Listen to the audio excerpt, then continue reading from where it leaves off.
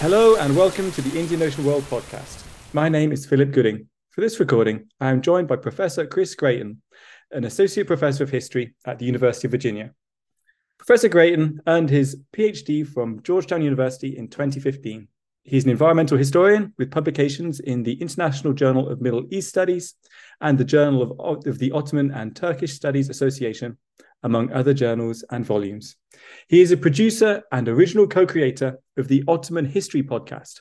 Founded in 2011, the Ottoman History Podcast has grown to be one of the largest digital resources for academic discussion concerning the Ottoman Empire and the modern Middle East.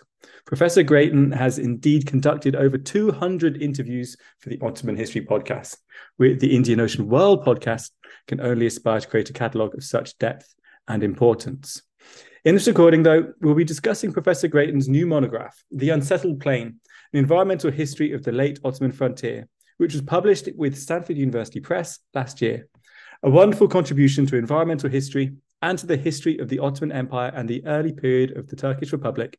The Unsettled Plain won the Nikki Keddie Book Award from the Middle East Studies Association. Professor Gratien, thank you very much for agreeing to record this podcast with us. Well, thank you for having me, Philip. It's a pleasure to be on your program, reach some new audiences in the Indian Ocean world. Thanks very much. All right, so I just want to ask you basically about the origins of your project to begin with, and also then how it developed from a doctoral project to what it became, a book published last year. Why Chukurova, the region which was your major area of study? Why the 19th and 20th centuries? And what did you set out to study when you began the project? And how did that shift as you conducted your research? Sure. There's a lot of ways to answer this question in terms of contingencies, but I think it's easier to explain why it was really my destiny to write this book and really work on this region. I was an undergraduate student during the beginning of the U.S. War on Terror, and I got interested in the Middle East out of pretty instinctual and politically motivated concerns. And I kind of wanted to study this subject because I wanted to know about the Middle East that I wasn't hearing about in the news and that wasn't even being written about. One thing led to another, and I become an academic. But that kind of is the through line in how this project and how I was thinking about it evolved. And obviously, it's a long way from the U.S. War on Terror to rural history of the Ottoman Empire. But the point is that ultimately, I wanted to write that new history of the modern Middle East that I thought would excite people and would change the way they think about it. And Chukurova was just the perfect space to do this. And it was the story that I found there, but it's also the space itself that allows for that. Environmentally, it's very different from what people imagine as the Middle East. It's not arid. It has mountains, lowlands. It's very diverse environmentally. And it was very diverse in terms of its human geography as well. And this was not the diversity like cosmopolitan Mediterranean cities that people sought out. Like, oh, did you know that Muslims and Christians used to live in the same mercantile community as all cities have always had migrants from all over? Like, no, this was rural diversity. It was diversity in terms of how people lived. You had nomadic pastoralists, you had all sorts of different agriculturalists, and you had diversity within that. You had pastoralists who were nomadic and who weren't nomadic. And then also the classic ethno-linguistic diversity. You had people whose ethnicities could be described as Turkish, Arab, Kurdish, Armenian, Greek, and so forth. These are also different religious groups. And those are really all the different groups that made up the Ottoman Empire, the major ethno-linguistic groups, or at least a portion of it. I don't want to skip anybody, obviously, but it had a lot, right? This region had a lot. And then the last thing is what I said, that story, this incredible story that you could already know from the pre-existing scholarship of a transformation of a place where the state presence was very limited, where people had highly mobile, let's say indigenous ecologies, that transformed very rapidly during the 19th century, with the assertion of more central control from the modern state and the emergence of global capitalism. And of course, as the project evolved, I found myself reading very far back in time. I saw, at one point I was finishing the book and I was reading this study of like the Hittites in Italian from the 1990s. And I was like, okay, Chris, you got to pump the brakes here. We need to focus on the main story. Like there are other questions that come up. Maybe the 19th and 20th century shouldn't play such a large role in our narrative of modernity. But that's how I ended up there. And the last thing I would say is that when I was imagining a dissertation, and like I say it's destiny because I jumped around so many different topics, I couldn't decide what I wanted to devote 10 years of my life to. I found a good book in this history. And for me, a good book has a little bit of everything. It's different than writing a journal article. A good book should have the entirety of the human experience as best as you can encapsulate it. It shouldn't just be about one narrow subject.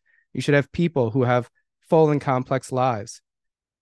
There should be tragedy, there should be romance, there should be happiness, there should be all the things that you would look for in a complete human story, a novel, for example. And I found that in this history. And so it was a vehicle to do some interesting things that I was super passionate about. That's really interesting. And I love the way that you were thinking about the whole kind of human experience in there. One of the things that really speaks to this at the forefront in your book, actually, is your use of sources, particularly the incorporation of folk tales. I suppose you've already kind of addressed how you're drawn to those folk tales. I think they speak to that, what you just mentioned. But could you kind of speak to how you came across these sources, and kind of are there lessons here that other environmental historians could learn about the value of these kinds of sources to our discipline? So the dissertation project was called "The Mountains Are Ours," and this is a refrain from a folk song that emerged in the context of a local uprising against Ottoman forced sedentarization policy during the 1860s, a song that continues to be known in Turkey to this day and actually has become like a pop song in some cases. There was like a rock rendition during the Cold War era. Very powerful song, very defiant, very clear, making a claim to sovereignty, right? Like the mountains are ours. We know the land and we deserve to determine what happens on this land. I found that to be a great refrain for the dissertation. Editors made me change the title of the book, so I had to find a different song to start the book with, and I did start with a different song. And this song, not inherently political at all. It's a mother's lament for her son, and it's a classic story. A strong-headed guy from a small town leaving home after some family drama, somehow involving, a girl he likes. And it ends in tragedy. It ends with him dying of malaria in the big city. So this mother, this family lamenting the loss of a son who was guided by his passions and who was destroyed by forces beyond any of their control. That's the other thing that this book was about, right? The first song, "The Mountains Are Ours," it's about how people laid claim to the land, how people thought about their environment as belonging to them, and how that changed and how that interacted with the state and how that interacted with modern capitalism. But the other thing it's about is about ordinary people and, how the story of the making of the modern world affected them and how they were part of it. So these kind of songs allow you to bring in that local texture, and they have stuff that the archival sources don't have. But to the point about telling a good story, they're also literature. They're good. They have a clear point, and people have saved them because they are good stories, not because they were a piece of paper stuffed away in a box somewhere. And so I think that's also important in terms of thinking about the types of sources we use. Not all our sources are created in the same context. To be clear, for this book, I did a lot of archival research. Probably spent way more time in archives than anything else. But that diversity of the sources was very important to me because it allows for a more complete picture. Yeah, I agree. I think most historians do spend a lot of time in archives, but the bit that you did extra here was the thing that really was a really fantastic aspect of your book. You mentioned in that opening tale about the tragedy the death by malaria. And malaria is absolutely front and center in the Unsettled Plain. One of the themes of our that has come up regularly in our podcast series is multi-species histories and animal histories. And that's the kind of want to ask you, is kind of from the perspective of the mosquito. What does can mosquitoes speak in this history? And if so, what are they saying? Can the mosquito speak, as famously first asked by Timothy Mitchell in his influential book chapter? So this book is about the making of a settlement space. I call it a frontier. You'll probably ask about that. But it's a space where people are changing their modes of habitation, settling in villages, and settling in places that many of which were already good for mosquitoes before they got there. And the book's also about the commercialization of agriculture and how the rise of capitalism in the Eastern Mediterranean reshaped local ecologies. And in both cases, from the mosquitoes' perspective, this was like a feast. This was like an all-you-can-eat buffet. It's the only way to think about it. Mosquitoes, they blood feed specifically to lay eggs. So historians typically point out that only the quote-unquote female mosquito blood feeds, otherwise they eat nectar or whatever other thing like this. So they really need to feed on humans and animals' blood to reproduce. And because of the changes in people's modes of habitation and because of the economic changes of the 19th and 20th century, up until World War II at least, it was just a smorgasbord for mosquitoes, let's say. And this is an important story because, and this is kind of what Mitchell was getting at from the other end of that timeline. We associate modernity with the eradication of primordial scourges like malaria, like these diseases that people no longer have a lot of experience with if they live in particular environments today. If you live in the tropics today, mosquito-borne illnesses are still a very big deal.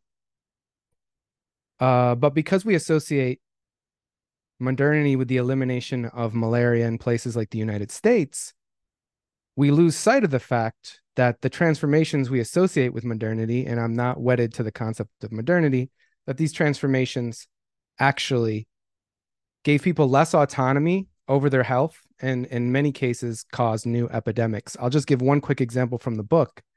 In the Chukarova region, the majority of people were nomadic pastoralists who used to move between the mountains and the lowlands on a seasonal basis in a manner that would be perfect for protecting themselves from malaria because mosquitoes could only reproduce at a certain temperature. So in the winter, you're fine in the lowlands. In the summer, you go to the mountains where there's less chance of contact with mosquitoes. They didn't know that, but they knew that this was healthful.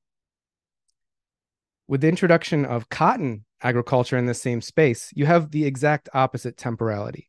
You have seasonal workers coming to the Chukarova region at the beginning of spring, precisely at the beginning of mosquito reproduction season, and planting, harvesting the cotton at the end of the summer, exactly the peak period for malaria transmission because mosquitoes have had months to reproduce. It's creating an ecology that is ideally suited for the transmission of malaria. And so in bringing that out, I was trying to, emphasize that fundamentally it's human activity that shapes these disease ecologies. These diseases are not rooted in the environment. Yes, malaria has been present in the Mediterranean basin for a long time. It's in James Webb's telling humanity's burden. It's been with humanity as long as there's been humans almost. But the details are what's relevant, and those are shaped by human action. So what the mosquito is telling us is go ahead if you want, but, this is not a good idea until humans wage a war on the mosquito, which maybe is a conversation for another time. let's follow up on that then, with the human waging the war on the mosquito, mostly in the mid 20th century. In your final chapter, you discuss the kind of the scientific efforts by the Republic of Turkey to combat malaria. One of the things I wanted to kind of ask you about, it coincides with similar efforts happening elsewhere as well. And I wondered, was the Republic of Turkey's efforts part of a global discourse? Did other nations or colonies draw on evidence from the Republic of Turkey in their own efforts? And I suppose, and vice versa as well. So you're absolutely right to assume that the Republic of Turkey's anti-malaria program is part of a larger global public health ecosystem. Mm. To give people who aren't familiar with the history some background, the Ottoman Empire collapsed during the First World War, was defeated and broke into a number of nation states, one of them being the Republic of Turkey. In the region I study, Çukurova is in the southernmost reaches of the new nation state of Turkey at the border, the modern day border with Syria. So just as I described before, this is a region in which malaria has really taken on a very prominent place, but malaria is present all throughout Turkey basically at this time. Nonetheless, Çukurova kind of becomes the laboratory for Turkey's malaria control program. They send doctors there to really train on treating the worst malaria conditions possible, to then go back to their native villages and towns that they're from in Turkey. And the doctors who are designing Turkey's anti-malaria campaign, first of all, many of them are trained as doctors in the Ottoman Empire, which also had started already, even though it was an empire, had started on this sort of quasi-national public health. But they're also trained by predominantly European doctors and scientists who have used the colonial world as their laboratory for understanding these diseases in large part. I did some research there. It doesn't play a huge role in the book because it's not who the book's about, but the Pasteur Institute, for example, has a lot of records on sort of these interesting scholarly exchanges taking place between doctors in places like Turkey and places like France, where, you know, these doctors have lifelong relationships with each other. And, you know, there's this one doctor in Adana who actually eventually became the Minister of Public Health in Turkey, who like basically wants to try out everything that his mentor develops or has written about. He wants to try it out too. These are famous people in public health, but maybe not for the listeners so famous, so I won't flesh them out really. But the point is, there is this sort of exchange and transfer taking place. And it's not totally one way, because under the League of Nations during the interwar period, these doctors need access to different environments where they can carry out studies. I talk a little bit about how this happened during World War I, for example.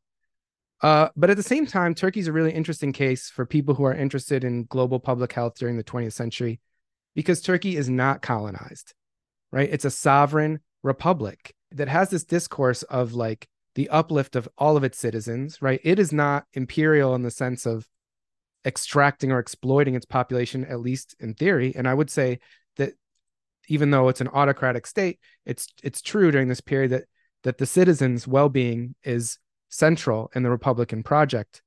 But it's also, you know, an embattled republic that just faced a war, maybe was nearly colonized in some view, and is very jealous of its medical sovereignty. So Turkey plays this interesting role trying to navigate marshaling global technology and public health knowledge while also protecting its sovereignty over its public health apparatus. So I just think it's fascinating for people who have read, I mean, in the history of Africa, public health is a very prominent theme, but until the latter half of the 20th century, it's colonialism. It's the history of colonialism and colonialism and its discontents. This would be true for South Asia pretty much up until post-World War II period. But Turkey isn't France either. This isn't the pasteurization of France. This isn't those stories. This is something a little bit different. And, it's a story you'll find in Italy and Greece and other parts of the region, but nonetheless, I think it has something unique for those who want to learn more. That's really interesting, and I'm going to take that away from this podcast and think about that some more, and think about how that might inform kind of my understanding of kind of my region where I usually focus on of East Africa as well. So thank you very much for that. I want to ask you some quite broad questions as well, just kind of about some of the key kind of trends in our field, or more specifically your field as well. Yeah. One of the things that I've noticed as well, I think is that it's fair to say that the environmental history of the Ottoman Empire is booming at the moment. Our former postdoctoral fellow at the IWC, where this podcast is based, Zozan Pelivan is a part of that, but also Sam White, Faisal Hussein, Alan Mikhail, and I'm sure there are more as well who are publishing important works in the last decade or so. I just wondered, what's your take? How do you explain the growth of this field? And also, where do you see your work in relation to it? I think it's correct to say that the environmental history of the Ottoman Empire in the Middle East was definitely booming 10 years ago. And that's why in the next 5 years, we're going to see even more fantastic books coming out, right? There's a long journey from start to finish. And I think it's still vibrant. And I actually think it's becoming more interesting in recent years, especially. And I'll talk about what I think that is in just a bit. You've already mentioned one great scholar. But I think that the question really needs to be answered in terms of like, why did it take so long for Ottoman historians and historians of the Middle East to adopt environmental history as a framework? My first reaction when a friend told me about environmental history when I was a grad student is like, that sounds very Orientalist. This does not sound like how I want to write about the Middle East, because I didn't really understand what it was. I think that's part of the answer, that this field was concerned with other political questions. At least in the West, the major political questions of the Middle East during the late Cold War period were not environmental. In fact, people in the region, authors such as Abdulrahman Munif, Yashar Kamal, who I talk about in my book, were starting to write agrarian novels and eco-fiction that's very much in line with the kind of environmental history that I love. They were doing it as a political project. But in the West, where the questions are dominated by like sort of more elite considerations, we didn't have that environmental history boom when, Changes in the Land came out or whatever. This was not earth-shattering for historians of the Ottoman Empire. And in fact, it's that very elitist nature of the field until fairly recently, which is not interesting enough to talk about, that sort of, the cultural turn, I think, got a little bit boring for people. And so people started looking to new questions as well. There was more of a desire to return to materiality. And the fact is that, environmental questions today are the big questions of our time. And so this convergence of these things, when people started like, oh, I can do history like this, it just kind of took off. And it's been really inspiring, I think. At least I know well the historiography in Turkey, that a lot of students in Turkey, when they encounter this for the first time, they're like, oh, my family's from some place in Anatolia, some village, and we came to the city, and now I'm educated. Environmental history lets me tell the story of this place that I'm from, right? The center of history doesn't have to be Istanbul, doesn't have to be Ankara. So that's why we've seen, because also that environmental history is such a big tent, it can be almost anything. Like, it makes it really easy to plug yourself into this new trend. However, I would say that not all of the environmental history that was published about the Ottoman Empire or the Middle East was exactly what I imagined myself to be doing. And really, for me, what this type of work did was allow me to look at people we might call subaltern groups, or who became subaltern groups with the spread of colonialism and global capitalism. And it allows us to put their stories at the center. They're sort of on the front lines of modernity as like an extractive phenomenon in ecological terms. And so environment helps us understand questions that are very fundamental to modern social history, questions about dispossession, questions about the emergence of inequality. And that's where I would mention people like Zozan Pehlivan, who I think are asking similar questions and using the environment to do that. She's working on the Kurdistan region of the Ottoman Empire. Or Önder Erenakgül, who's one of the most exciting scholars in Aegean studies working on environment and labor and these questions in Western Anatolia. So for our field. And I think this is the kind of environmental history that I was drawn to. I would also say that like I have a strong affinity for the kind of environmental history that Bathsheba Demuth did in The Floating Coast or in Floating Coast. What an incredible book. What an incredible narrator. And I'd say my work has a little bit of that too, but because I was finishing my book when that book came out, I think I would have written it a little bit differently if I had had the chance to read a book like that. But I also love the kind of environmental history that has this texture where you're getting indigenous stories, stories about labor and class transformations, but you also have animals and non-human dimensions of nature really foregrounded in the narrative. Wonderful. I will make sure to check out that. That's Floating Coast. So I'll go and look out for that after Oh, this. you'll finish it in one sitting. I don't think you'll. Maybe that's an exaggeration, but I was on vacation in Portugal and I spent half of it reading that book. It's a good Well, book. good. I'm looking for more very readable academic books. So yes, I will follow that one up. Okay, I'm going to ask thank you very much for that very detailed response. That's really interesting. I love the idea of bringing the so-called subaltern out through environmental history. One thing I also want to ask you from a very broad standpoint, and this is very selfish of me, because of course, I also have the word frontier in the title of my monograph. But I wanted to ask you as well, kind of what's your take on the term itself, from a global perspective, and from a long-term perspective as well. How did the idea of the frontier help you to connect to other global regions and time periods as well, especially in the context of environmental history? The idea that this term might be more useful than it is problematic first dawned on me reading John Richard's The Unending Frontier and noticing that there's really only one part of the world that book doesn't bother to incorporate where you have an early modern imperial state like what existed in imperial China or like what existed in Europe and Russia and so forth. He talks about the Mughals even. It's the Ottoman Empire. Well, it's not in the book. And we don't know what's going on in that space on that early modern frontier when humans are extracting from the land and states are encouraging their loyal proteges and subjects to not only settle but to sort of supporting them to explore the furthest reaches of what we can take from the environment. So how did the Ottoman Empire fit into this? And as I started to investigate this story of not only forced sedentarization, but also the Ottoman government's program to deal with a huge refugee crisis involving millions of people by settling them into villages, into the countryside to try to create new agricultural settlements, I realized we were dealing with a settler state. And it was a very different kind of settler state than was familiar from my US history or from the history of European colonialism more broadly. It was a pretty unique kind of settler state. And I wanted to emphasize that these histories are similar, even if there's a lot of differences within them, that fundamentally a similar thing is happening.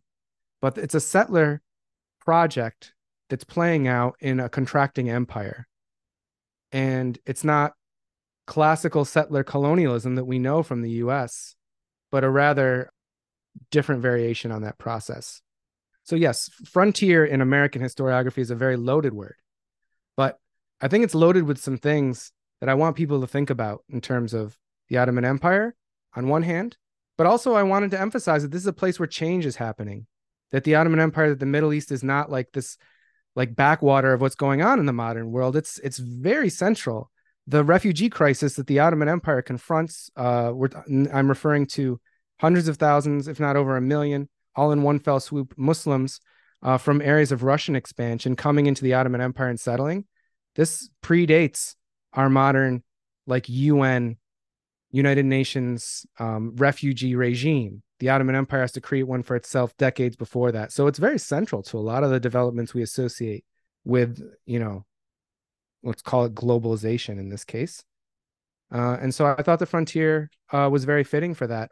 You could also use the term borderlands is one, but I thought frontier was provocative because normally when we talk about frontiers, it's like the edges of political spaces. It's places that could become borderlands. The space I'm writing about is actually smack dab in the middle of the map of the Ottoman Empire, but it's not a place where the type of state structures and the type of economic systems that would come were really present. It was really a central area of concern and development of on those fronts. So for all those reasons, I used the term. I thought it sounded good. It does sound good. I'd use it for similar words, reasons. And yeah, it really does emphasize the idea of dynamic change. And that was something that drew me to it too. I just want to push you on one thing about the you mentioned borderlands. Mm-hmm. During the Ottoman period, is obviously kind of right smack dab in the middle geographically or spatially speaking in terms of the Ottoman Empire. But then, of course, under the Republic of Turkey, it does become like right on a borderland. Yeah. Is there kind of a change in terms of historical theme? Would you rather change the terminology between those two periods, or do you rather kind of continue it? And do they speak to each other particularly, or are they, or is it not worth making a distinction too much there? In this case, interestingly, I would say there's a continuity Hmm. from the late Ottoman period through to the World War II period in terms of how state officials are viewing this region as a source of anxiety over their sovereignty. But the groups they fixate on are not the same over those decades. So there is actually a very interesting and powerful continuity in the experience of being sort of a contested but central province to being a pretty firmly loyal province, let's say, in the Republic of Turkey, but nonetheless being on the edge of some things that are happening. And by the way, there's migration going across the border at that time. In addition, this region of Turkey, in a way that isn't as palpable in the late Ottoman period, becomes marked with a sort of vague racial difference. I don't want people to think that I'm imposing like very American categories on this context, but you did have people who are their Turkishness is a source of concern because they don't speak Turkish. They're from regions where state hegemony is more contested, or their ancestors came from the other side of what is now the border in Syria. So that frontier dynamic does kind of shift into something that's more legible for something like the U.S. Mexico border. Differences aside, so you're right. There is a very interesting development with the creation of a political border there. But what I would also point out is there's an excellent book by a colleague, Samuel Dolby, about the Jazeera region, which is this region which now straddles Turkey, Syria, and Iraq, sort of desert edges region, an environmental history as well. And what he shows is like this place was very much a borderland before it became a borderland. And in many ways, the construction of the border, without getting too much into the details of the argument, is just like another iteration of something that we can see going on quite differently in the Ottoman period. And that in a way, the geographical terms of this region, at least during the Ottoman period, were shaped by the way that people in that region lived. So yeah, for historians of the Middle East, I mean, I think there's a lot of like cool stuff that can be done with playing with the idea of borderlands, but also like breaking down the artificial boundary in the historiography between a Ottoman Empire that is one political unit and then a number of colonial mandates or nation states that all have hard borders between them. We need to work across that temporal boundary to see a lot of interesting things. And of course, I think that's one of the major contributions of your book as well, is the fact you do transcend these temporal markers. In that case, I want to ask you one final question about your book before we wrap up, and that is about the century that you refer to. It is a lot about a century of change in Chukarova. And as you've kind of alluded to, you want to break down these temporal boundaries. And also in your final chapter, you refer to a lot of continuity kind of between, like, across this century and between the Ottoman period and the Republican period. I suppose then, how did environmental history as a discipline enable to identify and examine this kind of tension between massive change on the one hand, but also kind of trying to examine continuities across this period too?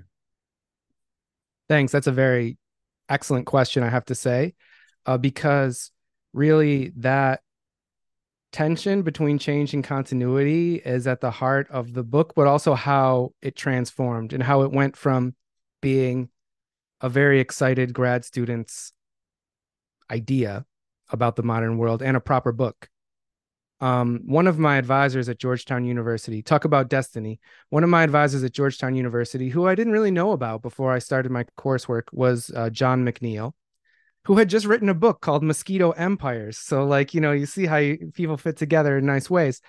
He told me in maybe an early iteration of my argument that's part of this book, he just left a little snarky comment on my paper, which was poorly written, that I really like the word transformation. And I seem to lapse into just describing everything as a transformation if I don't actually know what the process is that I'm describing, I guess is what he was getting at.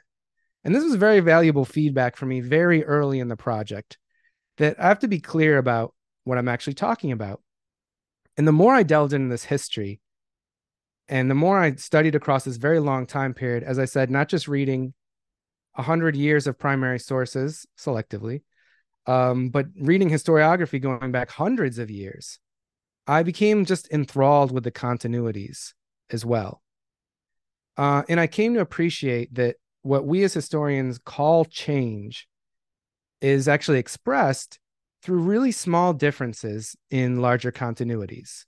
That, life is just a little bit different one year than it was before. And in the long term, that results in major change. And we narrate it as major change.